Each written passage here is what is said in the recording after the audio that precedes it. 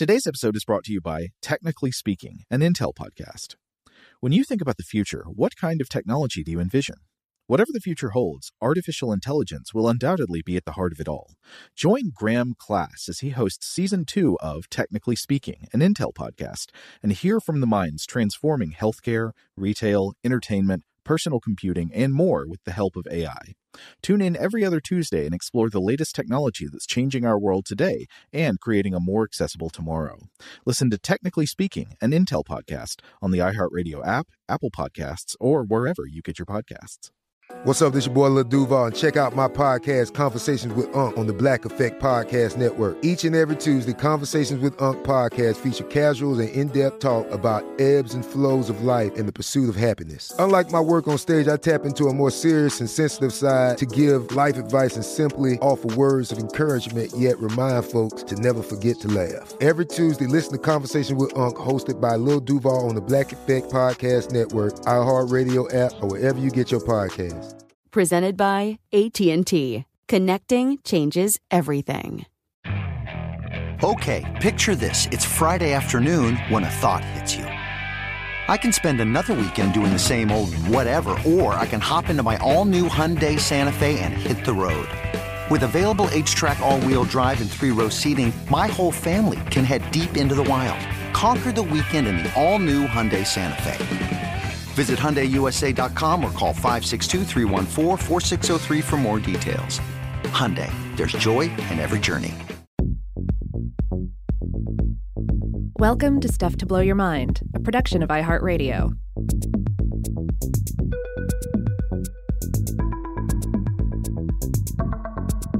Hey, welcome to Weirdhouse Cinema. This is Rob Lamb. And this is Joe McCormick, and today we're going to be talking about the 1968, would people call this a tokusatsu movie? Yes, but with some caveats that we'll get into. Yeah.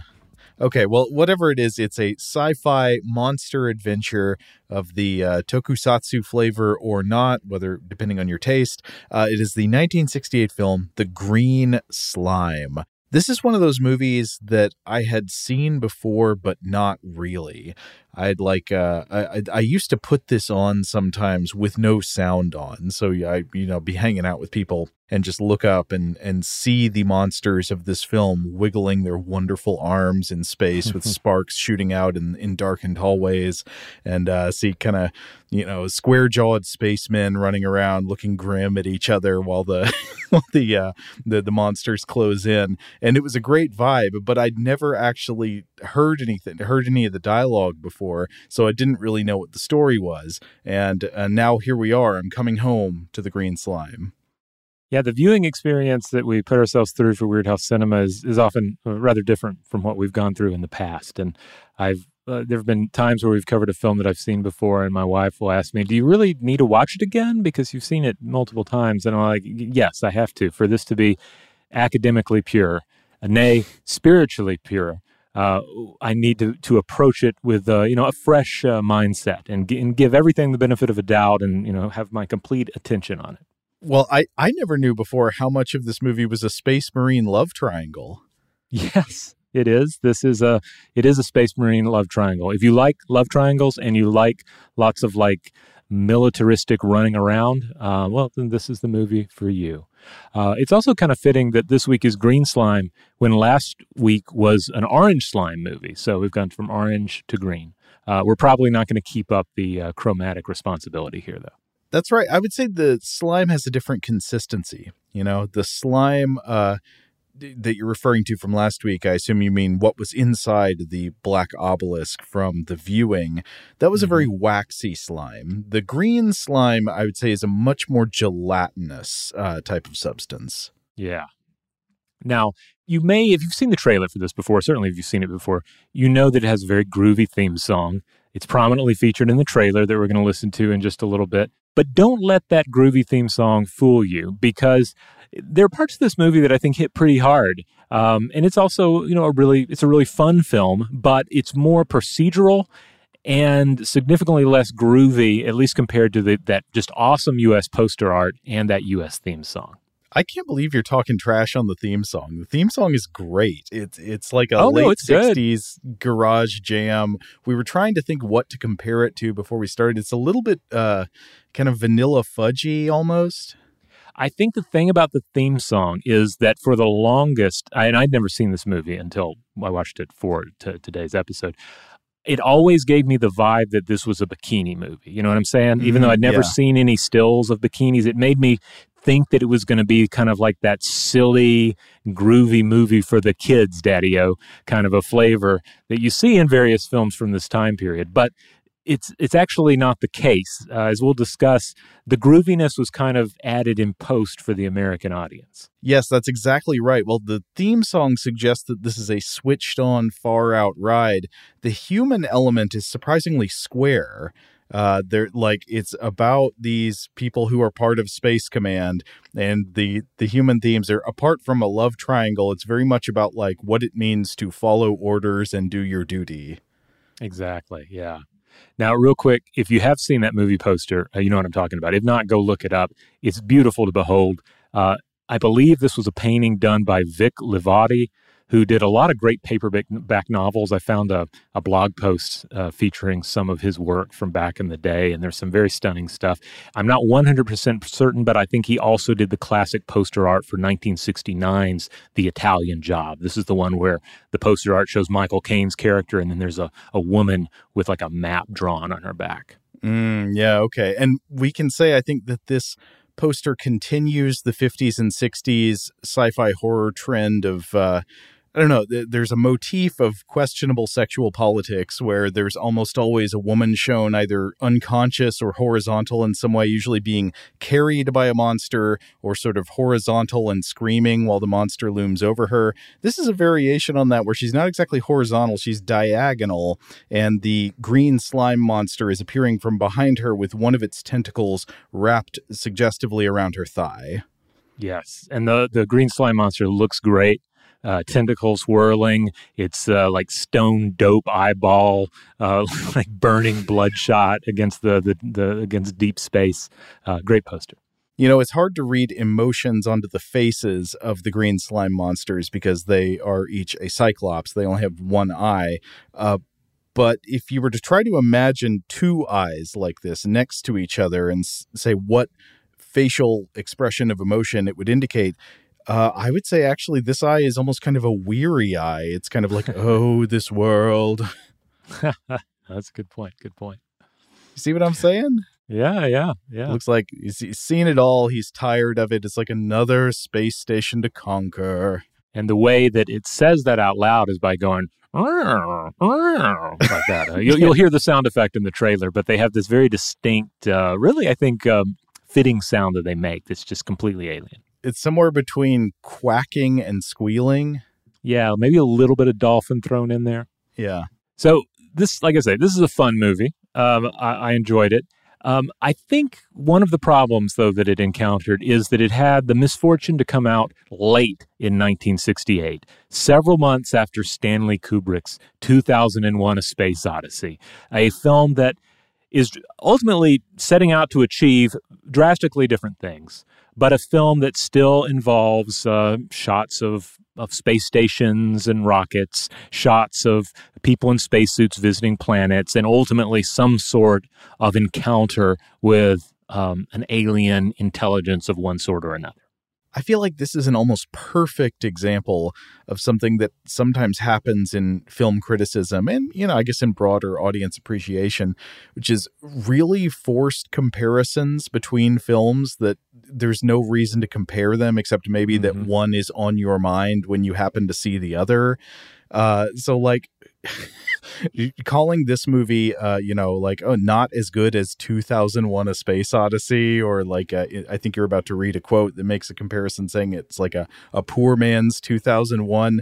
That is such a forced and absurd comparison to make. It's like saying that this beagle is not as good as this alligator. It's just like, I don't even understand what kind of scale you're using to compare these completely different objects.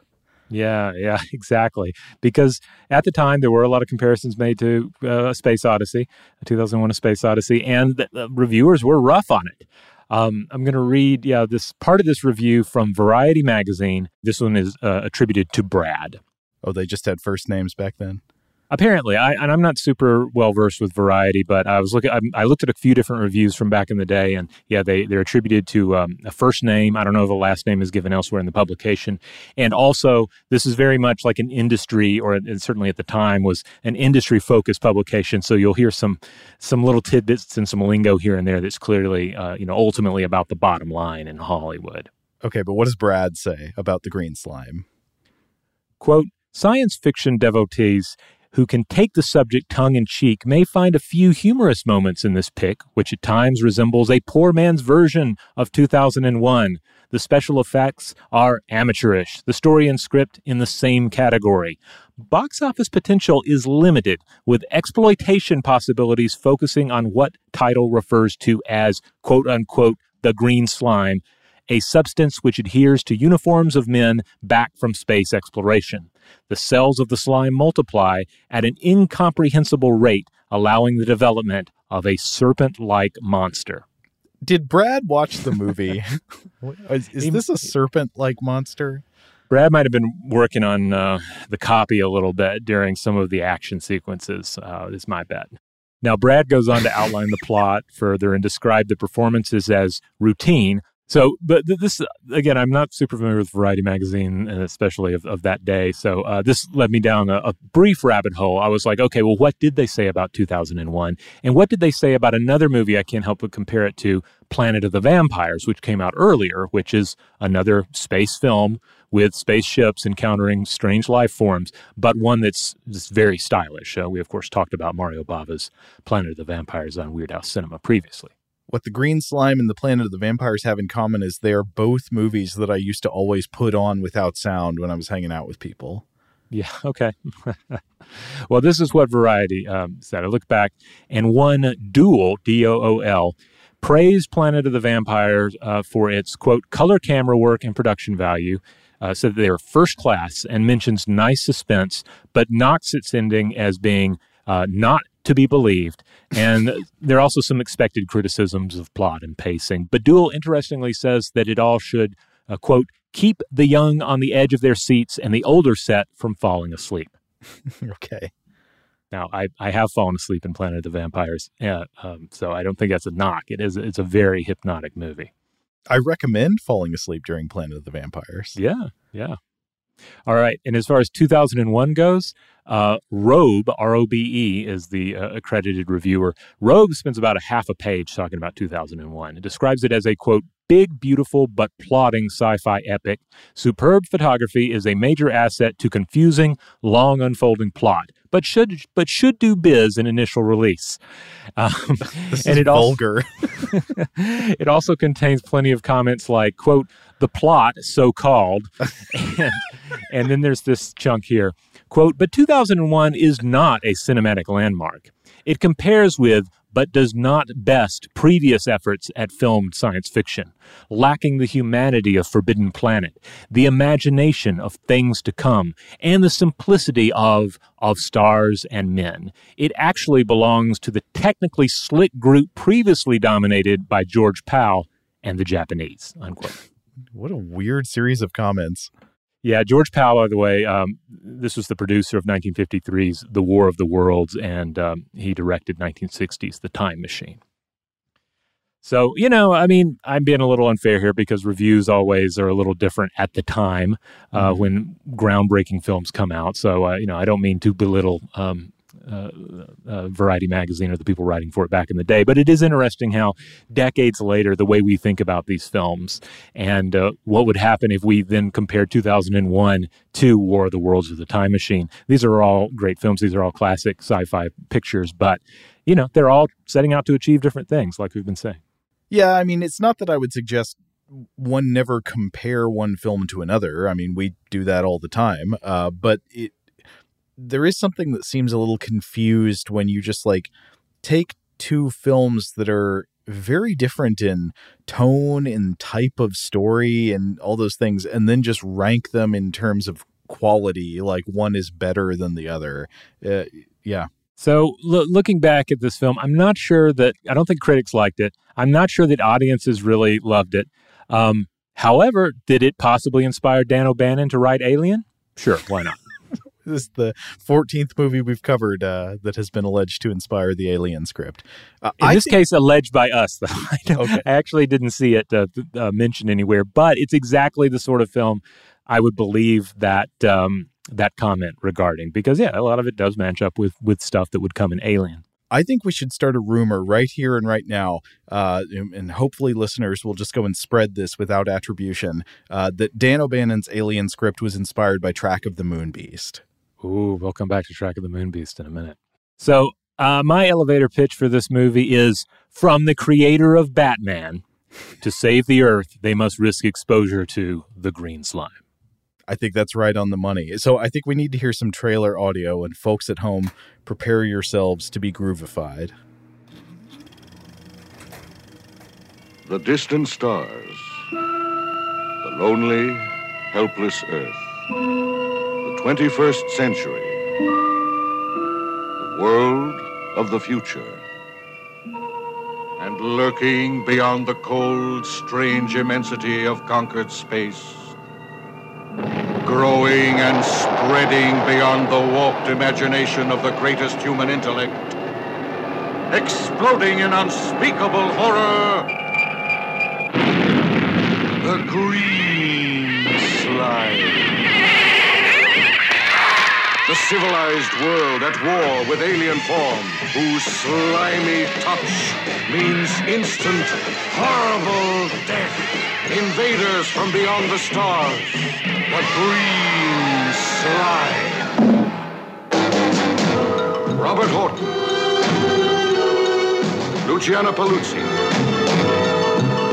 Richard Jacob. You make too many mistakes. You're not right for command. This is my command, and I'll manage it. Two men struggle for survival in the infected remains of a diseased universe.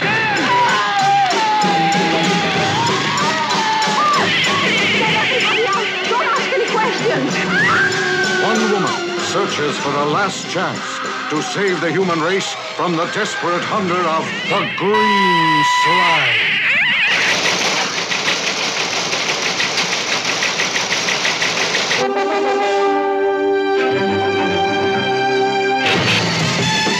A battle in space against faceless beings.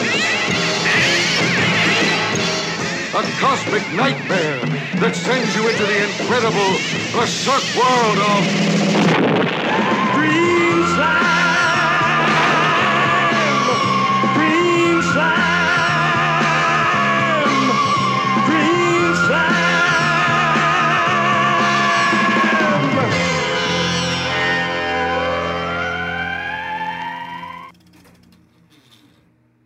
All right, that's a full-body trailer right there. We got lots of action. We got those weird alien noises I was talking about, and we got a taste of that groovy theme song. I don't know how much of the song plays in the trailer, if you get like both verses or just one of them, but I actually transcribed the lyrics because I was trying to understand what hidden messages are in the song. So here's what I came up with. The lyrics are, open the door, you'll find the secret. To find the answer is to keep it. You'll believe it when you find something screaming across your mind. Green slime. And then the second verse is the one where it gets kind of strange. It says, what can it be? What is the reason? Is this the end? And then I think it either says to all that breathes in, or maybe to all the seasons. Is it something in your head? Will you believe it when you're dead? Green slime. This has nothing to do with the movie. There is no suggestion anywhere in the film that the green slime is a figment of anyone's imagination or a hallucination. So what's the stuff about it being in your head? I think it's just groovy, man. We were talking off mic beforehand where it's like, well, what does this song remind us of? And it just dawned on me that what the song reminds me of is the work of Kenny Rogers in the first edition. Oh my God, yes. Yes. It sounds like I just dropped in to see what condition my condition in. Okay, well, now woe to you who have slandered this song. It's right up there with Kenny Rogers. Well, since we're talking about the music, I'm going to break with tradition, and we're going to skip right to the people involved in the music for this film. And then we'll come back to the director and talk about some members of the cast. So we've talked about this being a Japanese-U.S. co-production. It was filmed in Japan, Japanese director, Western writers, Western cast, but then the Japanese crew. The music, the original musical score, and this is what you will find as the complete score for the Japanese release, is by Toshiaki Tsushima, who lived 1936 through 2013. So I'm to understand most of his original score, which is more of a traditional tokusatsu score, is missing from the version we watched. I watched a few scenes from the Japanese version of it just to compare. And yeah, it does feel like much more traditional, the kind of thing you'd expect to find in some of these sci-fi action films of the day. But Toshima scored a lot of Japanese action and crime films, including 1973's Battle Without Honor and Humanity. But he also scored 1977's The War in Space and a 1974 TV series titled Saru no Gundam, which MST3K fans know as the Sandy Frank movie-length cut of the TV series, retitled Time of the Apes. I don't think Time of the Apes has ever had a proper Western release, on disc or as digital. Don't know if I've ever actually seen that MST, though. I've seen I've seen the title many times, and it always makes me picture like a sort of a chimpanzee themed wall clock, like it's got the chimpanzee arms pointing at the numbers. Yeah, I would actually love to see it. Especially, I'd love to either see the Sandy Frank cut in better quality or just the full series. But like I say, it hasn't been released over here for some reason. Anyway, so that's the original Japanese score. But then a different musician is brought in to contribute to and build up the American release score and to provide that groovy theme song. This is Charles Fox, born 1940. So, and I want to say that it's not just the groovy theme song. Also, some of the eerier sci-fi sounds that we hear in the movie are also the work of Charles Fox. Fox is a TV and film composer whose most famous composition, I think, without a doubt, is the 1972 single Killing Me Softly with his song, with lyrics by Norman Gimbel and original performance by Lori Lieberman. Everybody knows that one? Yeah, I mean, if you don't know the original, you know, like the Fugees did a version of it, right? Mm-hmm. So, anyway, great song, classic song. The duo also wrote I've Got a Name, or I Got a Name, sung by Jim Croce. I was familiar with this song, but I wasn't familiar with the fact that it was originally the theme song for The Last American Hero. I don't know if I know this one. I'd have to hear it. Yeah, it's one that they put on all the Croce greatest hits albums. I remember it from back in the day. But they also did the Wonder Woman theme song, like the old 70s Wonder Woman theme song. Mm-hmm. His scores include 1968's Barbarella, 75's Bug, 83's Strange Brew, and 1985's National Lampoon's European Vacation. He also did the theme for ABC's Wild World of Sports, Love American Style, and The Love Boat. That was a collaboration with Paul Williams. Oh, say hello to Beef. Love American Style, was that the name of the precursor to Happy Days? That was like the early version of Happy Days? I think you're right on that. I'm not familiar with this TV show other than the title. And so I take your word from that on that matter. I just looked it up, and whatever I just said does not seem correct. It says this is an anthology comedy TV series from on ABC. All right. Well, I'm still going to go with what you said. Just because it's easier to remember. Okay. I thought it was. I feel like I've seen a Love American Style that was basically Happy Days before Happy Days. Maybe that was one of the anthology segments. There you go. Maybe that was the spinoff. That it was like one of the anthology episodes was Happy Days, and then they're like, let's do a whole series of this. Shout out to Astapro for sponsoring this episode and providing us with free samples. Rob, as the local host with allergies here, they sent you some of their nasal spray to treat your allergies. What was your experience like? Yeah, that's right. I always wrestle with the pollen a bit when it rolls in during the spring, so they sent me the little nasal spray. I tried out the product, and yeah, it sure did help me get on top of my symptoms for the day.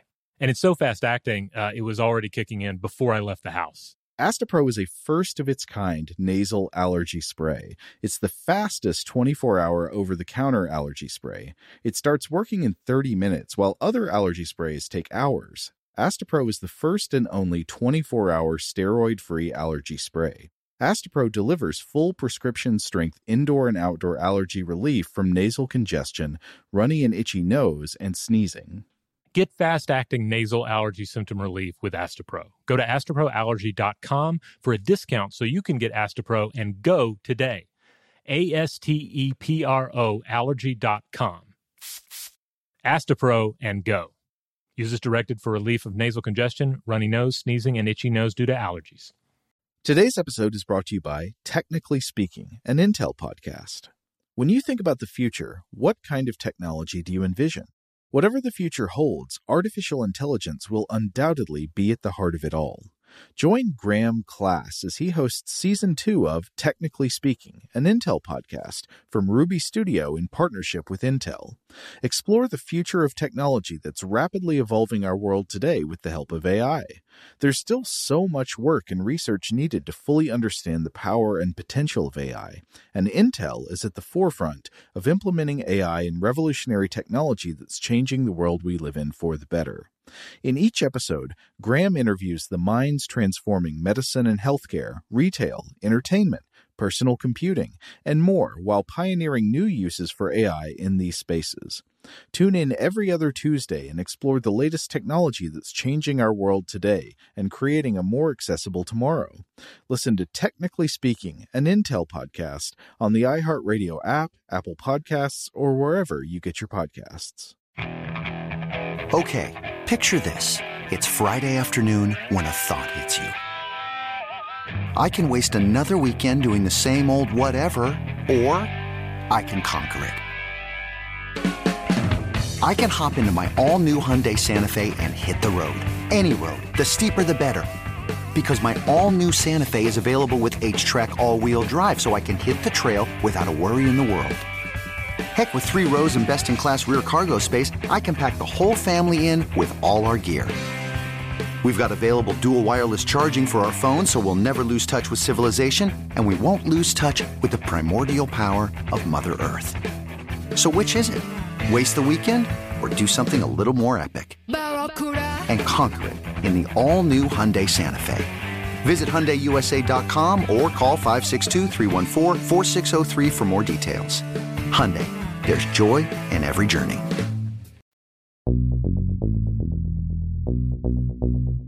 All right, well, back to Green Slime. Coming back to the top, the director is a director we've covered before. This is Kinji Fukasaku, who lived 1930 through 2003, the director of 1978's Message from Space, which we covered in the 4th episode of Weirdhouse Cinema. That was 10 years after The Green Slime, and Message from Space, that must be his masterpiece. What a beautiful film.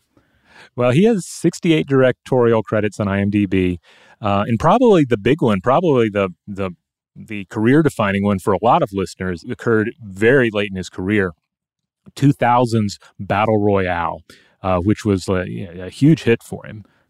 This is like a darker, kind of surreal, kind of a murder movie, right?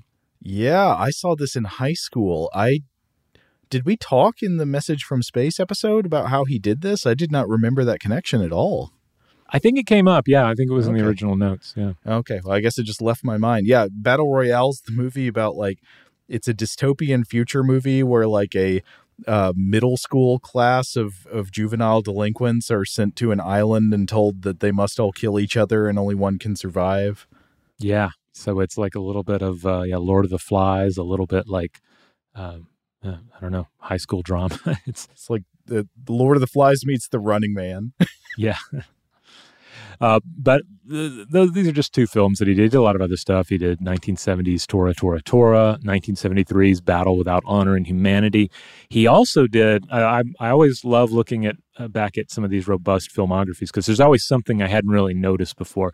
He did a film in 68 titled Black Lizard.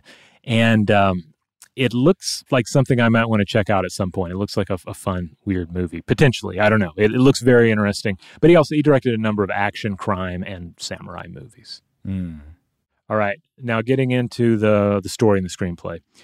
Story credit and one of the producers, This is Ivan Reiner, who lived 1911 through 1997, American writer and producer of a handful of sci-fi films, beginning with 1966's Terror Beneath the Sea, starring Sonny Chiba, and ending with this film. Sandwiched in between these two films are the Italian Antonio Margheriti sci-fi Space Station Gamma 1 series, consisting of Wild Wild Planet, War of the Planets, War Between the Planets, all three of those in 1966, and Snow Devils from 67, which is also a space station movie.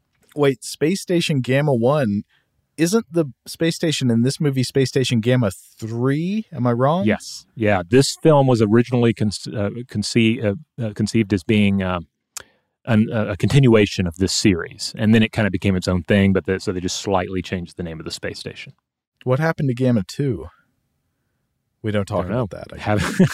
Haven't seen the Margheriti movies, but they look interesting. I would check one out at some point. All right, the screenplay. One of the screenplay credits goes to Charles Sinclair, who lived 1924 through 2017, American screenwriter and occasional actor who wrote 2 episodes of the 1960s Batman series and also co-wrote 1976's Track of the Moon Beast with Bill Finger. This is the New Mexico episode of Mystery Science Theater 3000, and I wonder if Charles Sinclair wrote the line about chicken, corn, onions. This is a famous episode of Mystery Science Theater 3000.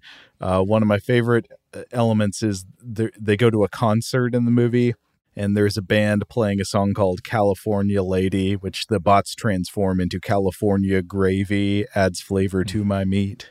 Oh, yeah. We may have to come back to Moon Beast at some point. Rick Baker did the monster effects on that one. All right, now I mentioned Bill Finger. Bill Finger also has screenplay credit. Lived 1914 through 1974, American comic strip, comic book, film, and television writer who co-created Batman with Bob Kane in the late 1930s. As such, you'll find him credited on all the Batman movies. If it has Batman in it, Bill Finger's name is going to be in the credits somewhere. I think this and Moon Beast are his only screenplay credits that don't involve Batman, and the vast majority of those are character creation credits. That is interesting. I did not know about that connection when I picked this film. Yeah. And then another screenplay credit goes to Tom Rowe, who lived 1921 through 2004. This was only a second screenplay credit following 1965's Paris Secret. He went on to work on the screenplays for 1971's The Light at the Edge of the World, 1981's Tarzan the Ape Man. This is the one with Bo Derek, Richard Harris, Miles O'Keefe, and John Philip Law in it. And he also did 3 episodes of Fantasy Island. Okay, well, we've got at least 3 to 4 writing credits here. That's letting you know you're definitely in good territory. Yes. Now, the flip side is there are a lot of bodies on the screen in this movie, but there are really only 3 characters that matter, maybe a 4th, but basically 3 characters that matter. So we're going to discuss them real quick. We have, leading the whole enterprise, Commander Jack Rankin, played by Robert Horton, who lived 1924 through 2016. He's our rugged, humorless space commander. Very much seems like a tobacco-scented cowboy who's been transplanted out of Westerns into a sci-fi movie, because that's pretty much exactly what is happening with Robert Horton here. That makes a lot of sense. He is cured, rugged, and all business. Horton was a stage actor turned MGM contracted talent who worked a good 6 decades, mostly on television, appearing on 189 episodes of the late 1950s and early 60s Western Wagon Train, 28 episodes of the mid-60s Western series A Man Called Shenandoah. I think he was the lead on that. And 7 episodes of As the World Turns in the early 1980s. Mostly known for Westerns, this was his only sci-fi or horror credit. I don't know if I've seen him in anything else. I don't think I'd seen him in anything before either. And when I first saw him, I was a little bit hesitant. I was like, who is this guy, you know? Yeah. Is he about to sell me a life insurance policy? Yeah, I was kind of expecting him to kind of phone it in. But I don't know. He has a real sternness, and it plays well into the performance in a way that makes the character personally unlikable, but in a different way, like lawful good to a fault, but also somehow very believable. And you're still pulling for him against the slimes, but he doesn't seem like someone you would want to be around in real life. Well, yeah, he's kind of interesting. So we've watched a lot of 50s and 60s sci-fi movies that have these kind of military squares as the leading man. He is that, but in a kind of interesting way, in that it is recognized and portrayed somewhat as a character fault. So I think the movie is a little bit more complex in terms of character than most of the movies with this type of leading character are. That's my take, at least. As far as the actor's vibe, he's sort of he's a little bit Peter Graves, he's a little bit Roger Moore, and he's a little bit Phil Hartman. There's a slickness to him that could quite easily slip over the edge into smarmy, but he's also the party's paladin, and paladin in the sense of like often doing, quote, the right thing, even if it is not very nice. Yeah. Paladin for sure. Ready to fight and obey orders for the greater good, but could also potentially carry out a massacre as well in pursuit of that greater good. I also think it's notable that he's always ready to respond to a punch-up, like as if he goes through life and it's like, sometimes I'm just telling it like it is, and some people try and punch me because of it. So I'm always ready to duck that first punch and come in with the second one. Yes, this is a guy who everywhere he goes, people are starting fights with him, and it's definitely not his fault. All right, so that's one of our two main male characters. The other is Commander Commander Elliot, played by Richard Jekyll, who lived 1926 through 1997. This is our steely-eyed, Academy Award-nominated character actor. He did a lot of action, westerns, and war movies, including 1957's 3:10 to Yuma, 67's The Dirty Dozen, 71's The Deadly Dream, 74's Chosen Survivors, 76's Grizzly, and also The Jaws of Death as well that year. 1977's Day of the Animals, that's an All Animals Attack movie, I think. 79's The Dark, and 82's Blood Song. Other credits of note, at least to us, include 84's Starman from John Carpenter and 1986's Black Moon Rising. He was also in 1980's Herbie Goes Bananas. Oh. He was nominated for an Oscar for his supporting role in 1972's Sometimes a Great Notion. This was an adaptation of Ken Kesey's novel, starring and directed by Paul Newman. Now, the presence of Richard Jekyll in this movie and his character is, I think, one of the other things that makes Robert Horton's character more interesting than he might be otherwise, because again, he sort of forces us to process Horton's character as possibly order obsessed to a fault. Yeah, because Jekyll's character here is, he's ready to initiate punch-ups. He's ready to break rules in the name of like basic human decency. He's got that chaotic good character vibe. Yeah, that's right. And while I don't think many people would pick the green slime as a real acting showcase, I think Jekyll is probably the most interesting actor in this, and he has some moments where I was pretty impressed. Like, this might be a weird comparison, but there were parts of the movie where he really reminded me of Tom Berenger, like certain shots where he says nothing and just kind of gazes intensely over the barrel of the camera. There is a fire burning inside, but he's not going to say a thing, you know? Yeah, no, absolutely. I think it's a strong comparison. And yeah, this is something I always enjoy about, I enjoy looking for and I appreciate finding in films like this. Performances that bring so much energy and talent in places where you don't necessarily expect to find it, where something lesser could, certainly have been tolerated, especially looking back on it. But yeah, you find these little diamonds in the rough, and I think he's great in this. I think his energy elevates a film that otherwise could maybe be more dismissed as just pure slimy nonsense. However, let us not deny that there is lots of slimy nonsense to go around. Yes, yes. And helping to clean up some of that slimy nonsense, or certainly to deal with the causalities caused by it and to treat wounds caused by it, is Dr. Lisa Benson. This is our third character of note. This is the third of only three characters that really matter in the film, and she is played by Luciana Paluzzi. I'd say maybe four characters. We got a kind of sniveling scientist as well. Yes. Yeah, we do. We'll get to him in a second. We will. Dr. Benson is, I'm not going to say there isn't something kind of funny about a lot of her like romantic dialogue scenes, but I was happy every time we got a scene with her. She's great. Oh, yeah, yeah. So her character is Elliot's current flame and Rankin's former flame. So she's at the center of the personal drama, and while at the same time being front and center to deal with green slime-related injuries and so forth. Right. So she's sort of the bones, the McCoy of the ship. She is the chief medical officer, and she's like treating all of these people who have been burned and electrocuted by green slime monsters. And meanwhile, these two different like Space Marine squares are like, do you love him or do you love me? Yeah. And, she's got to be tired of this. It's like, come on, guys. We got multiple injuries on Deck C. So Paluzzi is probably best known for her role as Fiona, a Spectre assassin in 1965's Thunderball. Thunderball, the James Bond movie that I think actually is one of the better ones. It has a lot of classic Bond stuff in it. It is very fun, but also when you say that one has one major drawback, which is, okay, yes, I think we have gotten enough underwater scenes now. That has been enough scuba for now. Thank you very much. But by the third act, there is a lot of underwater footage in the movie, and it gets incredibly tiresome. I haven't seen it since I was a kid, but I loved it as a kid, and I loved the theme song as a kid. I had a cassette tape featuring all the James Bond theme songs up to that point. They were all covers.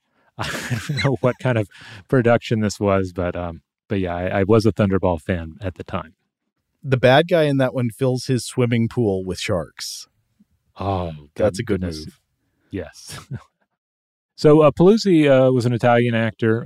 Her other big films include 1954's Three Coins and a Fountain, also a couple of Fritz Lang films, 1959's The Tiger of Eshkapur and 59's The Indian Tomb.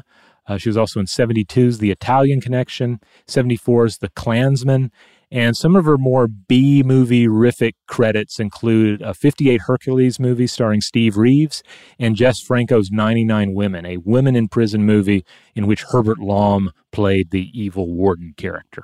Oh.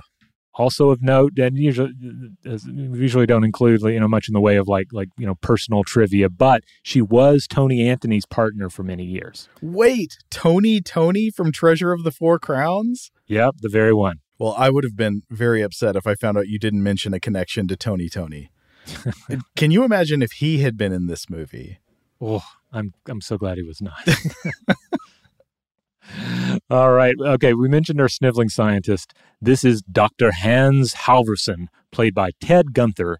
So much of the cast in this movie consisted of American actors and non-actors that were working in Japan at the time. Just a full call was apparently thrown out. Like, if you were an American in Japan, report to the set or we're going to revoke your visa. This makes so much sense that apart from like the main few actors, one gets the sense of a lot of non-actors saying little incidental lines in this film.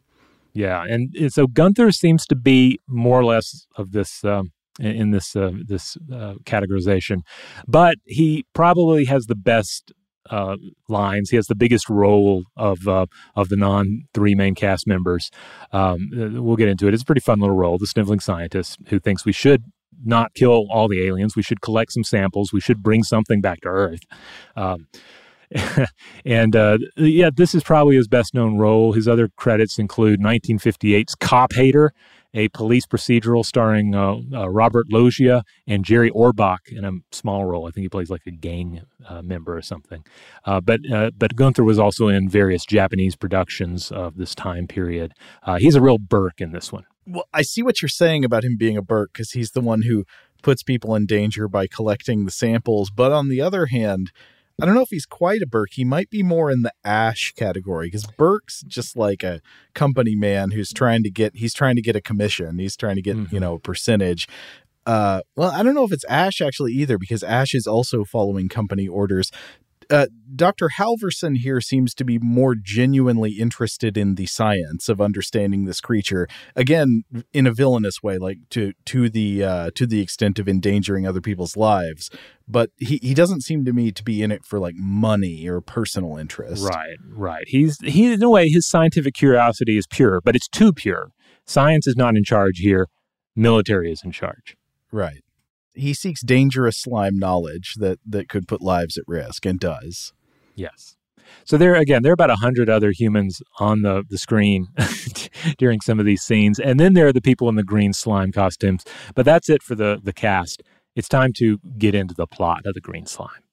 Well, we begin in space, as we must, but not with a star field this time. Actually, I think maybe there are a few faint suggestions of stars around, but mainly what we can see at the beginning is a frosty white image of a planet in the distance surrounded by a hazy disk like Saturn's rings. And that got me wondering, is this supposed to be our own solar system? I think it is, because I think the home planet is Earth, and there's an asteroid belt like our solar system. So I guess maybe that's supposed to be Saturn, but I don't know why it's this big hazy white mass like that with the rings. Yeah, I guess I like that they weren't too clear on it, so you can sort of suspend disbelief. Maybe they're in another solar system, and we just assume that propulsion works well enough. Well, I don't know. I mean, the plot concerns something coming at the Earth, so it would kind of have to be our solar system. I think so. I think it's got to be Earth, unless they moved Earth to another solar system. I don't know. Yeah. Or we just got some new planets in the meantime. Yeah. I will say that in these early segments, it's hard to suspend disbelief with some of the models, and maybe that's why I hadn't really put these thoughts together yet. I want to talk about the effects. I'll save that for a minute later.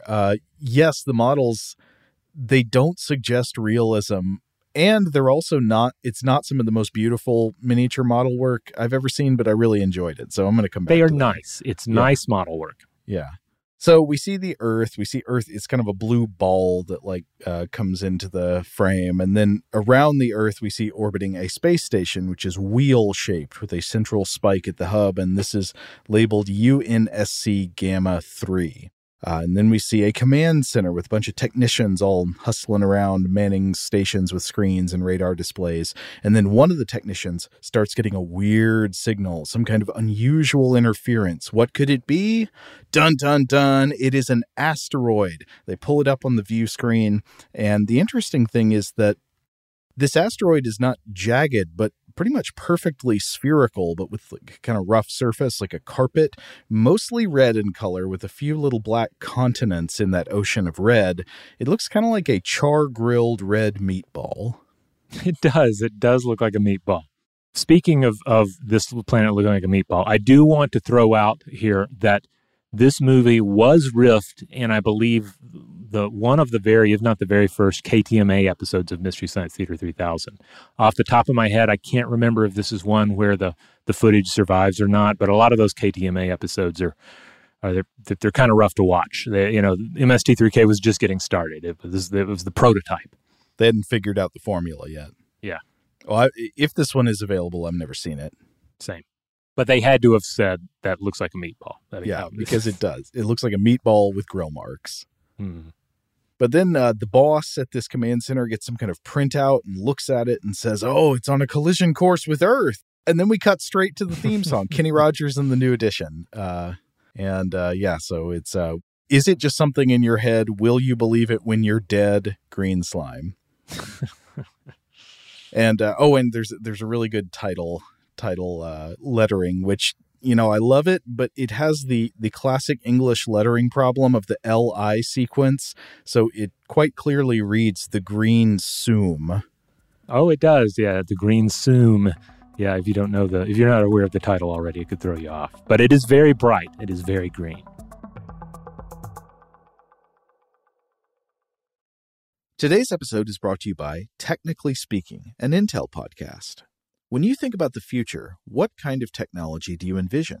Whatever the future holds, artificial intelligence will undoubtedly be at the heart of it all. Join Graham Class as he hosts Season 2 of Technically Speaking, an Intel podcast from Ruby Studio in partnership with Intel. Explore the future of technology that's rapidly evolving our world today with the help of AI.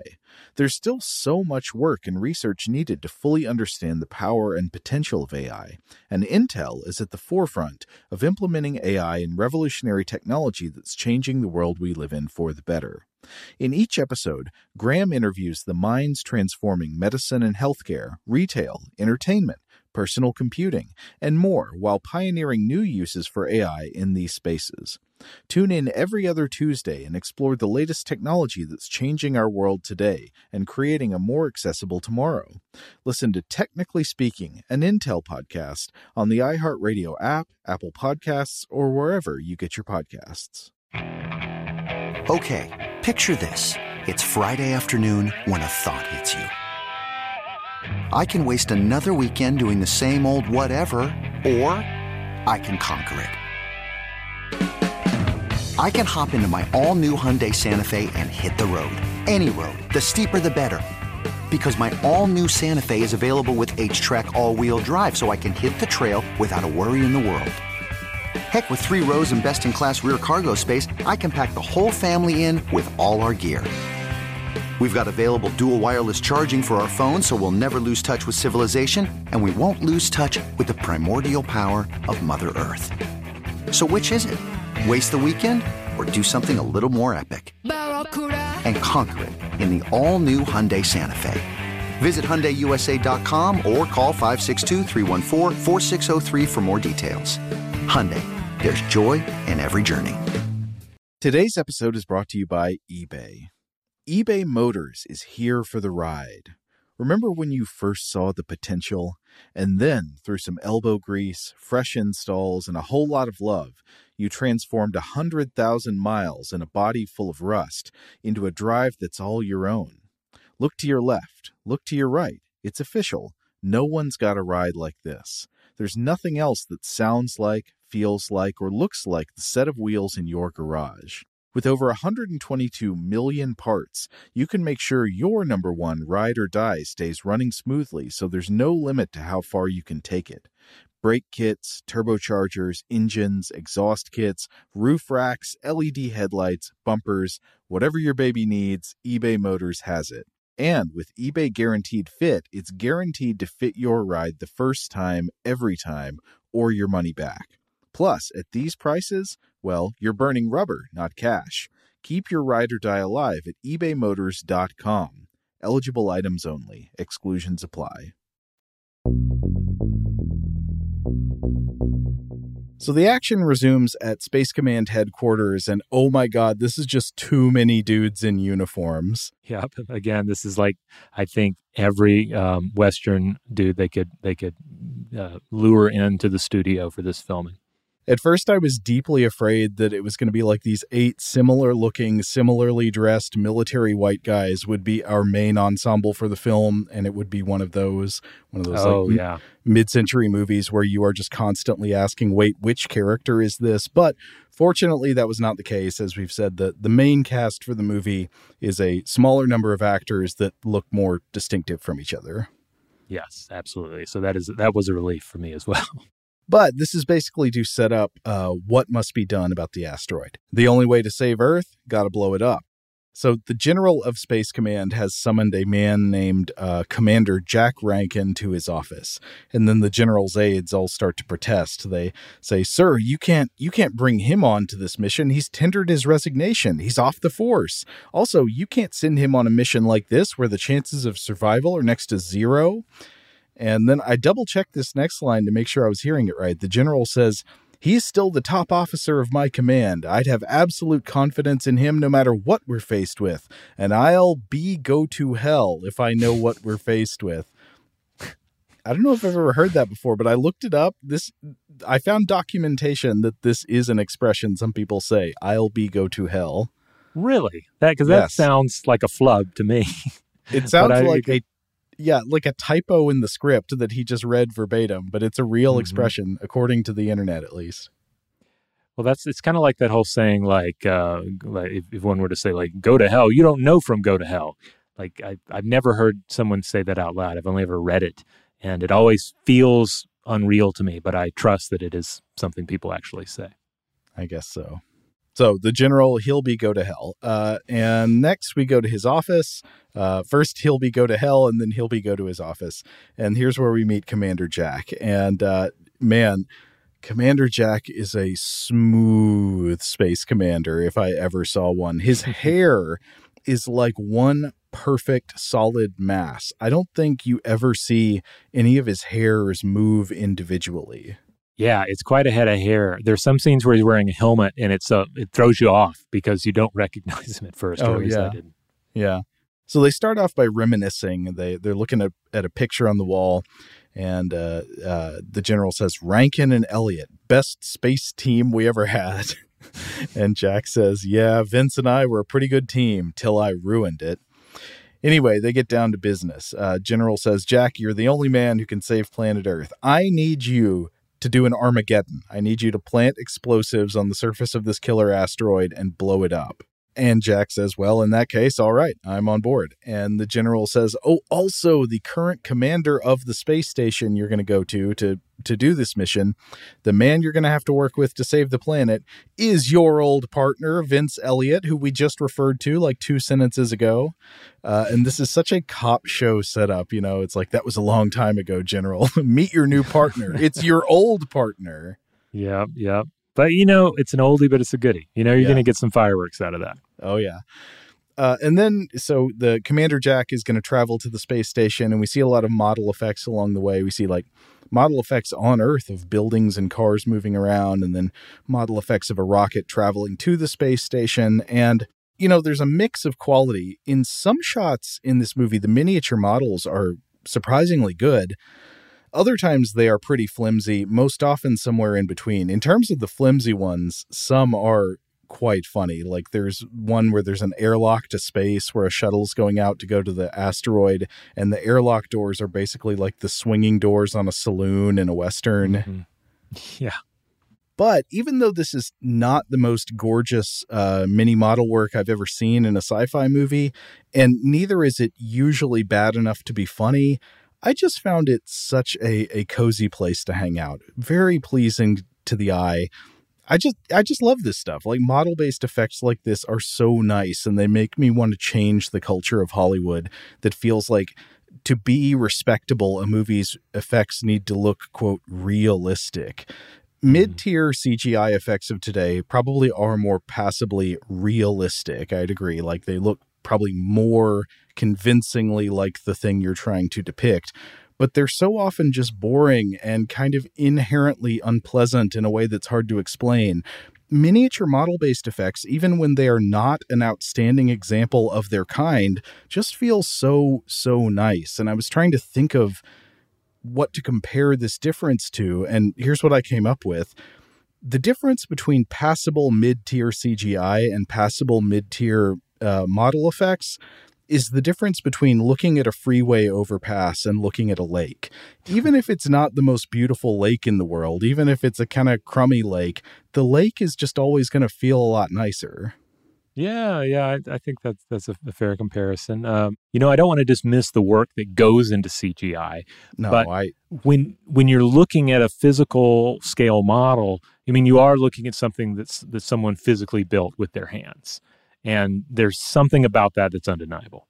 Well, you raise a good point. I want to be clear. I'm not like slamming the work of digital animators. Their work should also be appreciated. I'm just saying, man, I love the models. The models are so nice. They feel so good. I just wish there were more of them these days. No, I'm still with you on this. And yeah, there's just something about like the physical model. It just feels more real, even if at the same time it looks kind of flimsy in the film. It's like you could still touch it. It just feels nice. It's like walking barefoot on a nice fluffy carpet, But anyway, so up on the space station, oh boy, it's Commander Love Triangle reporting for duty. This is Vince Elliott. He is preparing for the arrival of his old partner, who's about to become his new partner again, and he has a conversation with Dr. Lisa Benson. Further complicating their personal history is that Dr. Benson used to be in love with Commander Jack. Now she is in love with Commander Vince, and she knows Jack is coming to the space station, and this has the potential to inflame old tensions. And it's funny, given the similarities of the first third of this movie to the Michael Bay film Armageddon, because I also recall critics making fun of those 90s asteroid thrillers like Armageddon and I think it was Deep Impact was the other one, maybe. Yeah, that was another related film. And there might have been some other ones too, but these asteroid movies where the Earth is in danger. I recall a line of the day being like, it's funny that these movies have a love triangle in them, and we're supposed to like be concerned about the love triangle when the main plot is whether or not life on Earth will be destroyed. Yeah, you got to keep it relatable, right? I guess so. Now, this is a fun fact about this film. The U.S. release is, 90 minutes long. The Japanese cut was 77 minutes long and omits the love triangle angle in favor of tighter, procedural, militaristic action. So normally I'd say I'd be kind of on board with that sort of thing. I don't think love triangles in films are just intrinsically interesting. I think sometimes they can be, but oftentimes, like you're saying, they're just kind of thrown in there because like, hey, people like this, right? This will get the fireworks going. But in this case, again, I haven't seen the Japanese cut in its entirety, but the U.S. cut is already a pretty lean movie as far as inter-character relationships go. So it feels like you'd be really cutting close to the bone if you took out all of the love triangle stuff here, I ended up liking the love triangle. I think it's pretty good. I did too, yeah. I thought it was, it's ultimately doesn't, it doesn't feel like this extra thing that was put on for one audience and taken out for another. It feels like intrinsically part of the plot and works. So, yeah, it's hard for me to imagine this film without it because I feel like you'd take a little bit of its heart out. I agree. And speaking of heart, this scene gives some more character background about the difference of the soul in Vince's soul versus Jack's soul. Vince says, he's sure that Jack will get the job done in spite of anything. And Dr. Benson says, or anybody. Okay, we're starting to get the picture. They think of Commander Jack as competent, dependable, but heartless. Mm-hmm. And I like how at the end of this conversation, Dr. Benson is like, by the way, Vince, darling, you don't have the slightest reason to be jealous of him. He doesn't mean anything to me anymore, which is one of those reassuring statements that achieves the opposite of its effect. Mm-hmm. But all right, I guess we need to get into the asteroid sequence. So Commander Jack arrives on the ship. He assembles the team. Space Command has, at the last minute, added Dr. Halverson to the team. Who is Dr. Halverson? I think he's do they even say what his job is? He's there to do science. Yeah, he's just he represents science on this mission. It's his job to be like, hey, can I get a sample of that? Oh, wait, hold on one second. I'm going to get a sample of that as well. Hold up. I'm coming through with my samples. That's right. So they fly to the asteroid and the Space Marines start planting bombs. They're like driving around looking for places to plant the bombs. And they're driving dune buggies through like red puddles of mud around all these rocks. And again, speaking of great models and sets, I just love this whole sequence. It's great. This is one of there are several sequences, especially the ones with various carts in them, which I feel like lesser films might have felt very meandering, but this film feels very intentional. Like you get I said procedural earlier, because you do get the feeling in any given sequence where bunches of people are doing stuff that there's a plan, there is a protocol, and that plan and protocol are being followed. That's right. Except there are little moments that I see exactly what you're saying and I agree with it, but there are moments that kind of undercut that. Like when they get to the place where they're going to put one of the bombs down, and I think Commander Jack is the one who says, this place looks good as any. And I'm like, why'd you drive all the way over here? Yeah. But okay, so Dr. Halverson's team is just taking samples. They're like doing readings and samples and stuff while the other guys are trying to save the world. And while they're doing that, they start noticing that, the surface of this asteroid is not only rocks and red dust and big puddles of mud and little, pink ponds. There are also pulsating piles of green jello. Mm. And the green jello actually starts creating problems. Like it forms a crust over their buggy tires and ends up disabling some equipment while they're trying to place the bombs.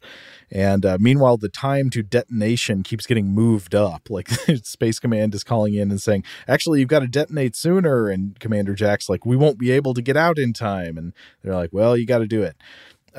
But they still make time for an argument about whether Dr. Halverson can bring samples of the green slime he has collected along with them when they go back to the ship.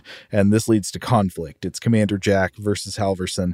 And I think he just like grabs his glass vial and smashes it on the ground, doesn't he? Yeah. Isn't this when some get splattered onto somebody's pants as well? That's right. And that's how we get a little rider. We get a little stowaway. Mm-hmm. Biocontamination. There is another conflict that arises here, which is Commander Jack versus Commander Vince. The conflict is about whether they should leave people behind in order to take off in time. Jack says, we got to go. They're not back here in time. We got to leave them. And Vince says, no, we got to wait for them. This will become a recurring theme. And so anyway, they get back on the ship and then the bombs are going to detonate soon, and they're trying to fly away at top speed so that they can escape the blast radius. And there's a part where Commander Jack has to he orders the pilot to go faster, and the pilot's like, she won't take it. She's going to break apart. And Commander Jack just sort of steps past him and, pushes the lever into the top position. And it does work. They manage to escape the blast, but they're kind of melting in the process. Yeah, they're thrown back in their seats and against the wall, just going oh. Yeah, but they make it out. They save the world. That's right. They blew up the asteroid, saved the world. They make it back to the space station where they get a hero's welcome. There is applause. There is cheering. And then they have to go through decontamination. So Commander Jack is like, we must go through decontamination 3 times. Now, surely, if you go through decontamination 3 times, you could not miss anything. But wait, what is that we see on that one astronaut's leg? Uh-oh, is that a little green bit of jelly there? Also, after they do this, Commander Jack's just standing around with blood all over his arm. So they're like, time to go see a doctor. And then he visits the medical clinic, which is the grooviest looking medical clinic I've ever seen. There's one place in it with it's got designs on the walls, and there's a glass partition where Dr. Benson comes in to treat his bloody arm and I guess also give him a vaccine against love triangles. But the glass partition depicts, I think, talismans to repel the evil eye. Oh wow, I don't remember this particular detail, but in general, I love the sets. The space station sets all look really good. I mean, again, it would be unfair to compare them to the sets in 2001: A Space Odyssey, which are phenomenal. That's a high standard that it's unfair to compare movies today to that standard. But I still think the space station sets look pretty darn good. Today's episode is brought to you by Technically Speaking, an Intel podcast. When you think about the future, what kind of technology do you envision? Whatever the future holds, artificial intelligence will undoubtedly be at the heart of it all. Join Graham Class as he hosts Season 2 of Technically Speaking, an Intel podcast from Ruby Studio in partnership with Intel. Explore the future of technology that's rapidly evolving our world today with the help of AI. There's still so much work and research needed to fully understand the power and potential of AI, and Intel is at the forefront of implementing AI in revolutionary technology that's changing the world we live in for the better. In each episode, Graham interviews the minds transforming medicine and healthcare, retail, entertainment, personal computing, and more while pioneering new uses for AI in these spaces. Tune in every other Tuesday and explore the latest technology that's changing our world today and creating a more accessible tomorrow. Listen to Technically Speaking, an Intel podcast on the iHeartRadio app, Apple Podcasts, or wherever you get your podcasts. Okay, picture this. It's Friday afternoon when a thought hits you. I can waste another weekend doing the same old whatever, or I can conquer it. I can hop into my all-new Hyundai Santa Fe and hit the road. Any road. The steeper, the better. Because my all-new Santa Fe is available with H-Track all-wheel drive, so I can hit the trail without a worry in the world. Heck, with 3 rows and best-in-class rear cargo space, I can pack the whole family in with all our gear. We've got available dual wireless charging for our phones, so we'll never lose touch with civilization, and we won't lose touch with the primordial power of Mother Earth. So which is it? Waste the weekend or do something a little more epic? And conquer it in the all-new Hyundai Santa Fe. Visit HyundaiUSA.com or call 562-314-4603 for more details. Hyundai, there's joy in every journey. Today's episode is brought to you by eBay. eBay Motors is here for the ride. Remember when you first saw the potential? And then, through some elbow grease, fresh installs, and a whole lot of love, you transformed 100,000 miles and a body full of rust into a drive that's all your own. Look to your left. Look to your right. It's official. No one's got a ride like this. There's nothing else that sounds like, feels like, or looks like the set of wheels in your garage. With over 122 million parts, you can make sure your number one ride or die stays running smoothly, so there's no limit to how far you can take it. Brake kits, turbochargers, engines, exhaust kits, roof racks, LED headlights, bumpers, whatever your baby needs, eBay Motors has it. And with eBay Guaranteed Fit, it's guaranteed to fit your ride the first time, every time, or your money back. Plus, at these prices, well, you're burning rubber, not cash. Keep your ride or die alive at ebaymotors.com. Eligible items only. Exclusions apply.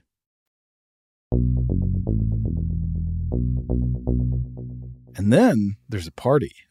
This actually was one of my favorite scenes. I'm not quite sure why. We don't even have monsters yet, but I just enjoyed this party. So they break out the champagne, and I'm quite impressed that this space station has champagne, glass champagne coupes, all tons of booze in stock, and ice buckets for the bottles. Wow. And so everybody's dancing. It's a swinging, far-out dance party set to some kind of nothing as heavy as the groove of the main theme. It's more of a kind of Herb Alpert style horn music. Mm-hmm. And everybody's getting down. The men are all in Space Command uniforms, and the women are all in hip 60s mini dresses. So that's an odd mix. And honestly, I was thinking it looks like one of the dance party scenes in Austin Powers, except all of the dudes at the pad work for Hugo Drax. The villain from Moonraker. Yeah, who has all the space uniforms. But also, there's a lot of awkward dancing. Did you notice the same thing? Like, some of these astronaut partygoers do not seem to have danced before. They dance like I did in middle school. Just never tried this before, gonna wing it. Well, that reminds us of where most of these extras are coming from. They're just who was available. Yeah. And I guess it makes sense. Maybe not all of them were dancers. But one of the tables at this party, it is Dr. Benson, Commander Vince, and Commander Jack. And they're all sitting around. And Vince says to Jack, hey, Lisa and I, we're getting married next week. And Jack looks, he kind of he works over this in his brain, and then he says, Lisa, I wish you every happiness. And then Lisa just looks at the floor and says nothing. So that's a good sign for Vince there. He's getting all of the signals are positive. Why are these three still hanging out together? I don't know. But I was noticing in this scene the extremely shiny, brightly colored food that's sitting uneaten on the table in front of them. I always love to examine a spread of food in a movie set. So this looks like we've got an oiled up raw tomato, unsliced, something that looks like a piece of toast with like a cold pat of butter and a dollop of ketchup on it. And then everybody's favorite, jumbo medallions of iceberg lettuce with brown sauce. Yeah, this was all grown on the station, one assumes, and it looks suitably kind of fake, like it was grown in like a dirt-free environment, some sort of like zero-G hydroponic situation going on. I guess so. So Commander Jack, he wants one last dance with Dr. Benson before she marries Vince, and meanwhile we see so they go get up to dance, but meanwhile in the decontamination room, I guess the biosecurity officer is not getting to attend the celebration of far outness because he is busy processing the EVA suits from the surface of the asteroid, and the machine is whirring, and then we see something beginning to happen. From underneath the folds of one of the spacesuits, there is a substance beginning to expand. It is a yellow-green foam like detergent overflowing from a washing machine, and then it transforms from a foam into a sticky, solid mass that's kind of brown on the outside, but throbbing green from within. And this might be gross, but I was trying to think of the best way to describe it, and here's what I came up with. It looks like if you got a chunk of really gelatinous homemade beef stock, like maybe a beef pho broth, and you chilled that to fridge temperature so it's a solid jelly instead of a liquid, and then you put a green light bulb inside it and set it a pulsing. That's what it looked like, and I love the effect. Well, if that's exactly how they did it, it wouldn't be the grossest effect that that filmmakers have made using like actual meat products and so forth. Oh, yeah. Were the face hugger guts like a bunch of raw oysters and stuff? I think so. I think that's the story. Yeah. And there are various other productions where they've done something like that. Well, back at the dance party, Commander Jack and Dr. Benson are dancing. And then we get more backstory about how drama emerged between all of them. Jack says that Vince is too nice to be a commanding officer. And we learn that a while back, Vince had to face a board of inquiry because Jack reported something he did wrong. Jack told on him when Vince violated regulations in order to save someone's life. And Dr. Benson says, you would have done the same in his position. And Jack says, no, he would not have. Vince's supposedly compassionate act, breaking the rules to save one life, ended up getting 10 other men killed. So it was a stupid, impulsive decision, and it cost men their lives. And then Dr. Benson says, do you think that doesn't tear him up inside? He's distraught about it. But then Commander Jack, he gets kind of cold. He thinks Dr. Benson is making a mistake. He says to her, you don't love Vince. You pity him. You love me. And it's whoa, that is a bold move. And Lisa gets very mad and leaves. Commander Jack is just wired differently. Yeah, like I said, never found him to be a very likable character, though at the same time, a capable character that you're still absolutely rooting for against the brewing alien menace. That's what I was saying earlier. He's kind of complex in a way that is different for this sort of lawful good square military square. Absolutely. Or I don't know. Should we say we've been saying lawful good? I guess he's lawful good, but maybe somewhere between lawful good and lawful neutral. He's definitely lawful. He's mostly good, though. He's not nice at all. But I don't know. He's kind of difficult to pin down. Yeah. He's a complex guy. Meanwhile, back at the decontamination chamber, we got a lab technician who sees something is going wrong in the room where the EVA suits are stored. He opens the door. There's a bright shock of light. He screams, and then Jack and Vince are called to the lab to find the technician's body still smoking on the floor, and the scientists say he was electrocuted. So this starts a frantic investigation sequence. Everybody starts running around trying to figure out what happened. And I think we've already alluded to the fact that this movie hits on some very different levels in terms of style and tone as far as monster movies go, because it has a reputation for having goofy, funny, campy monsters, which in some shots they absolutely are. And if you see still screenshots from the movie, yes, they often do look rather funny, but there are also parts where they're pretty scary, especially for the time. And I think the sequence where an astronaut here goes like searching in a darkened utility shaft for whatever it is that did this to the guy in the lab, this is one that's actually a little bit scary. I think this scene's potential to be scary is somewhat undercut by whimsical sounding music. I think the score does not serve this sequence well. But I don't know. I almost think it could have inspired Dallas in the Air Shaft. I'm not saying it did, but there are some similarities. Yeah. I mean, it's a tight scene. There are some scenes where the rubber monsters are just kind of rampaging, and it can look a little goofier. But other scenes, the lighting is just right, the situation is just right, where they do feel like a significant threat. I'll also say that in general, the monster design hides the human actor pretty well, inside. Like you're able to sort of cover up the fact that it's human shaped at the heart of the scenario. Also, their weird sound effect and the way they're sort of rampaging around, they add to this feeling that, you're not dealing with something that is like, we must destroy all humans. It's just life doing its thing, but it is a life form from a different environment that we were never meant to be exposed to. And that's where the threat comes in. Quote the 78 Invasion of the Body Snatchers. We don't hate you. They don't hate us. They don't hate the astronauts in the space station. They're just going about their life cycle. Yeah, they have certain wants and needs, and those we'll learn are energy related. And if anything gets in the way, they're going to get the power tentacle. It's not personal; it's just business. That's right. But then there are more investigations, and eventually they find some kind of writhing, screeching organism in the power plant. It's on like a catwalk around one of the power generation. I don't know exactly what it's supposed to be, a reactor or something. And it's this creature lying there. It has these electric tentacles, and they're all gathering around it trying to figure out what to do about it.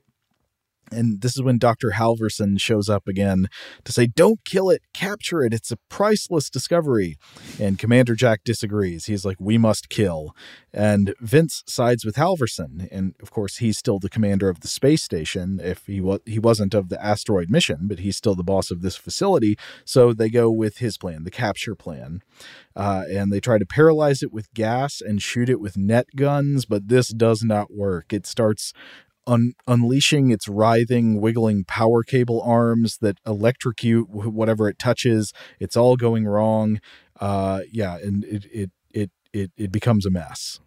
Oh, and there are some moments of like shocking violence. I think this is one where one of the tentacles hits somebody, shocks them. They fall off of one of the catwalks, and you see like their face splat red blood when they hit the bottom. So like this film hits a lot harder than you might expect. Especially given it's like a G rating. Oh, does it? I think it technically is G rated. Yeah, I could be wrong on that though. But it's not one that has a reputation for its violence. Maybe we should stop and describe what the monsters look like exactly. Yeah, so they're obviously very situated in the tokusatsu and kaiju tradition. These are big rubber suits or foam. I'm not sure exactly what the material is, but we think of them as the rubber monster suit. And while they sometimes benefit from low, creepy lighting, they also get to rampage down well-lit hallways. The basic form of the monster costume, again, there's a human at the center, but it ends up taking on, you don't really get a sense of the legs so much. You get the waving tentacles. It's kind of got a big central head with that big eyeball, the kind of like red glowy eyeball. And I feel like it is ultimately a monster design. It's easier to lampoon it in stills and out of context shots. But they oftentimes they do feel significantly lethal. And then also they tend to look good as in mass, they look good as a pod. You'll often see I don't know how many we see at once in a single shot, but I know we'll frequently see like at least 5 of them at once. And I feel like some of the sequences have even more running around. But the essential form is sort of like a human-sized, maybe sort of a mushroom shape, but green and more like a plant with some bulbs all over the top, and then one big central eye that's horizontally elongated, and then wiggling tentacles for arms, basically where a human's arms would be, sort of at the top and on the 2 sides. Those arms have little shock tips at the end that are kind of red and can emit sparks and electricity. And then they've got like leaves and essentially plant branches hanging out of their armpits. Yes. Yeah. So I guess one of the obvious things to state here, though, is they do not look slimy per se. They do not look like slime monsters. So if you come into the green slime expecting a green blob, you're going to be disappointed. And I wonder if that might have had an impact as well. I don't think the film is called Green Slime in the Japanese release. It has another title. The green slime creates these monsters. It is not them. Born of the green slime. Yeah. So again, in this scene at the power plant, the green slime monster, it resists capture. It starts going nuts, whipping its arms everywhere. It kills some people. It injures some others. It injures Vince, who gets like wounded in the shoulder. Jack ends up shooting it with a laser gun, which doesn't kill it, but drives it off, I think, down some kind of pit. And then Jack says, "Okay, Vince, you've made too many mistakes. I'm in charge now." Power struggle. Yeah. And let's see, there's a part later where Dr. Benson is like, "This is the first time anything living has been found in space. Do you understand how important that is?" And Jack says, "Tell that to the wives of the men in the morgue." So Jack is not very interested in scientific discovery. He's just like, how am I going to keep my team alive? But when Jack shot it earlier with the laser weapon, it dropped some green blood on the ground, some goo. And Dr. Halverson collected a sample of that goo, and he has been doing some analysis. So he calls them to his lab to report. He says the cells of this creature duplicate faster than anything known to man. He says, in fact, their growth rate is incredible. It's frightening. And he demonstrates by like running some current through the blood, I think, and that makes it just sort of like bubble and foam and overflow and duplicate. So he says the animal feeds on energy and discharges energy. And as they try to destroy it and apparently what happened is as they tried to destroy it in the decontamination chamber, the energy they used to cook it actually fed it and made it larger. And then it could discharge that energy as electricity with its tentacle arms. So it grew larger by feeding off of energy and then eventually by feeding off of the power plant. So you shouldn't use energy weapons to attack it because you can wound it with them, but ultimately those will just make it grow larger and more powerful. Here begin several attacks. There is an attack on Dr. Benson's med bay. She's treating patients there from the first big scuffle with the monster. And then one of the monsters runs into the clinic and starts freaking out. And so the doctors are wheeling bandaged patients out while the alien attacks. I did notice in the scene there were some more funny doors on the set. Like you can see the two planks kind of wobbling as they slam shut. And they can't kill the monster, but they do manage to seal it inside the clinic for the moment. And then they discover something else about it, which is that when it bleeds, its blood becomes a seed that spawns whole new monsters. So its blood doesn't just like grow more. Its blood actually becomes one of the new creatures. So it has this kind of Hydra-like quality to it. That's right. And when you shoot it, so you can shoot it, the blood comes out, that becomes new monsters. That does wound it, but then it can heal itself essentially by using its tentacle arms to weld its wounds shut. So then Space Command imposes a quarantine. They're like, nothing is leaving this station. If one drop of that blood reaches Earth, it could spell disaster. So y'all are stuck there for now.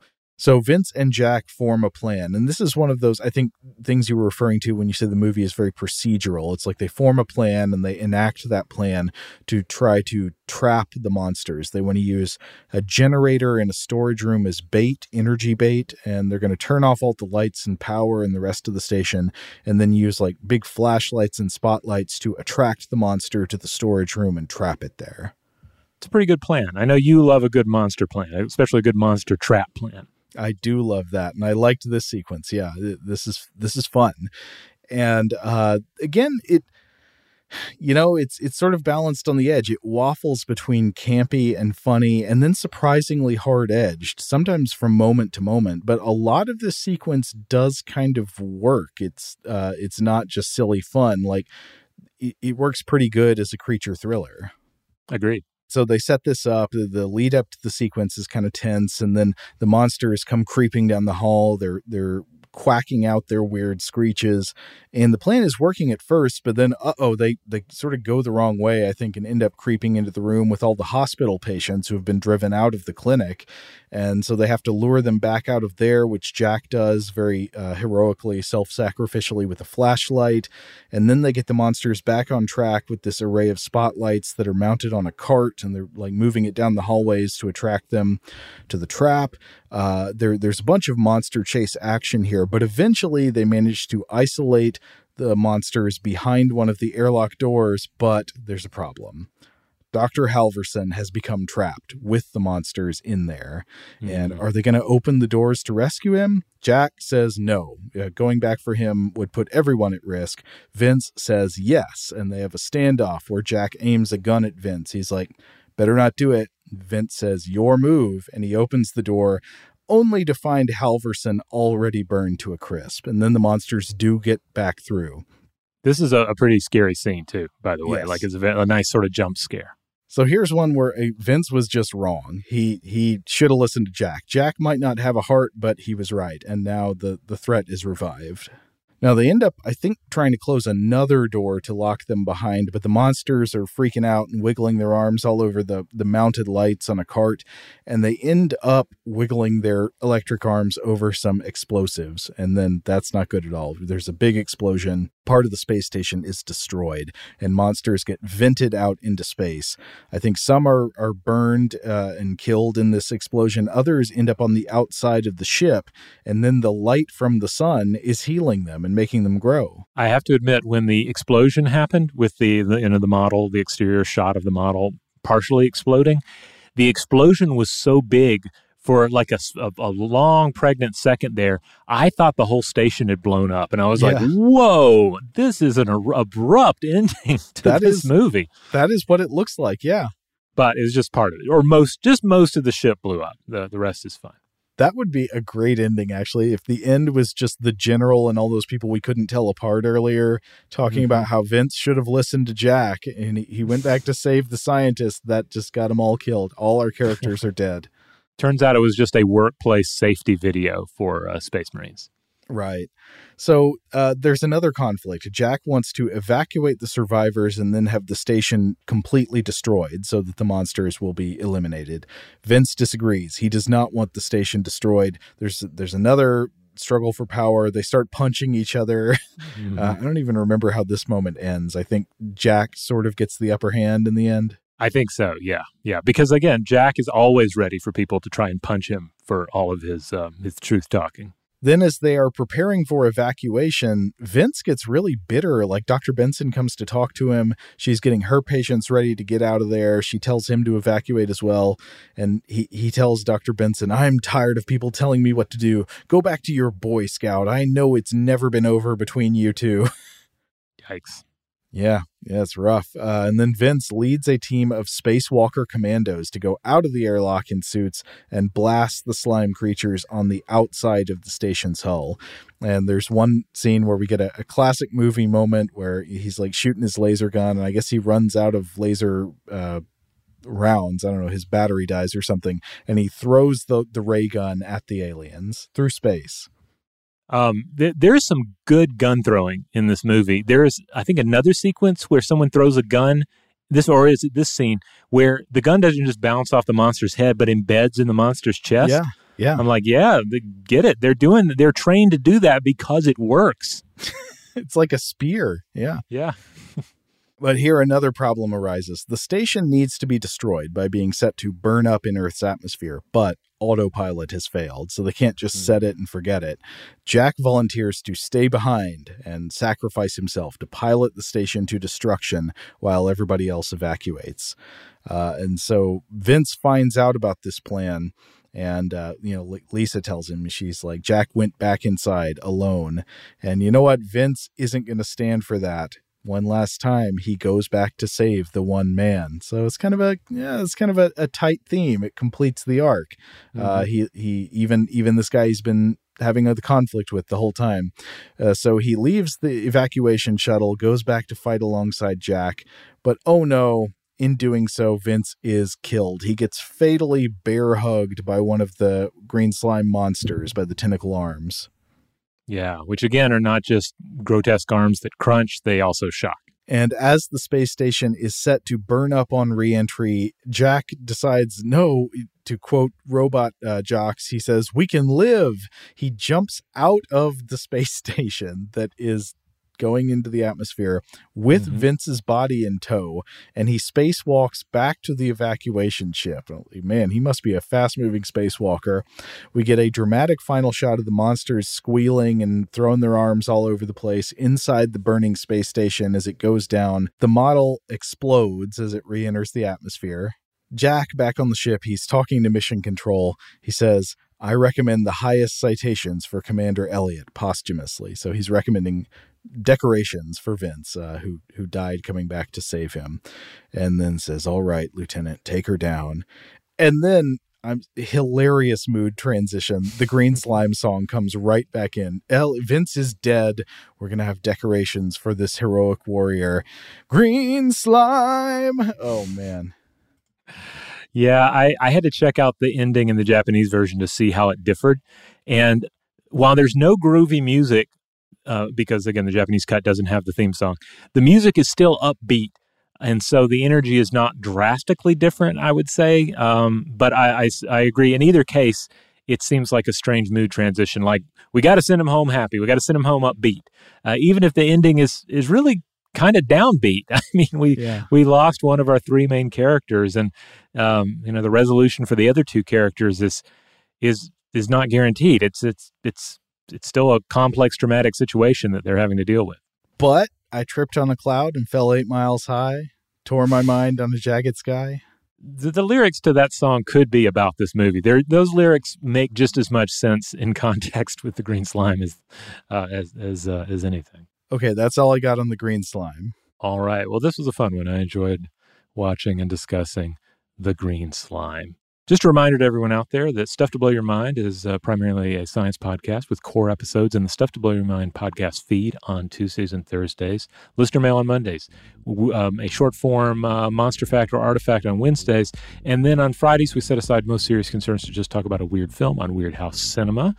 If you want to keep up with the movies that we have covered over the years here for Weirdhouse Cinema, you can go to a couple of places. I blog about them at samutamusic.com. And also you can go to letterboxd.com. That's letterboxd.com. Our username is Weirdhouse, and you can pull up a nice visual listing of all the movies we've covered over the years. Huge thanks to our excellent audio producer, JJ Posway. If you would like to get in touch with us with feedback on this episode or any other, to suggest a topic for the future, or just to say hello, you can email us at contact@stufftoblowyourmind.com.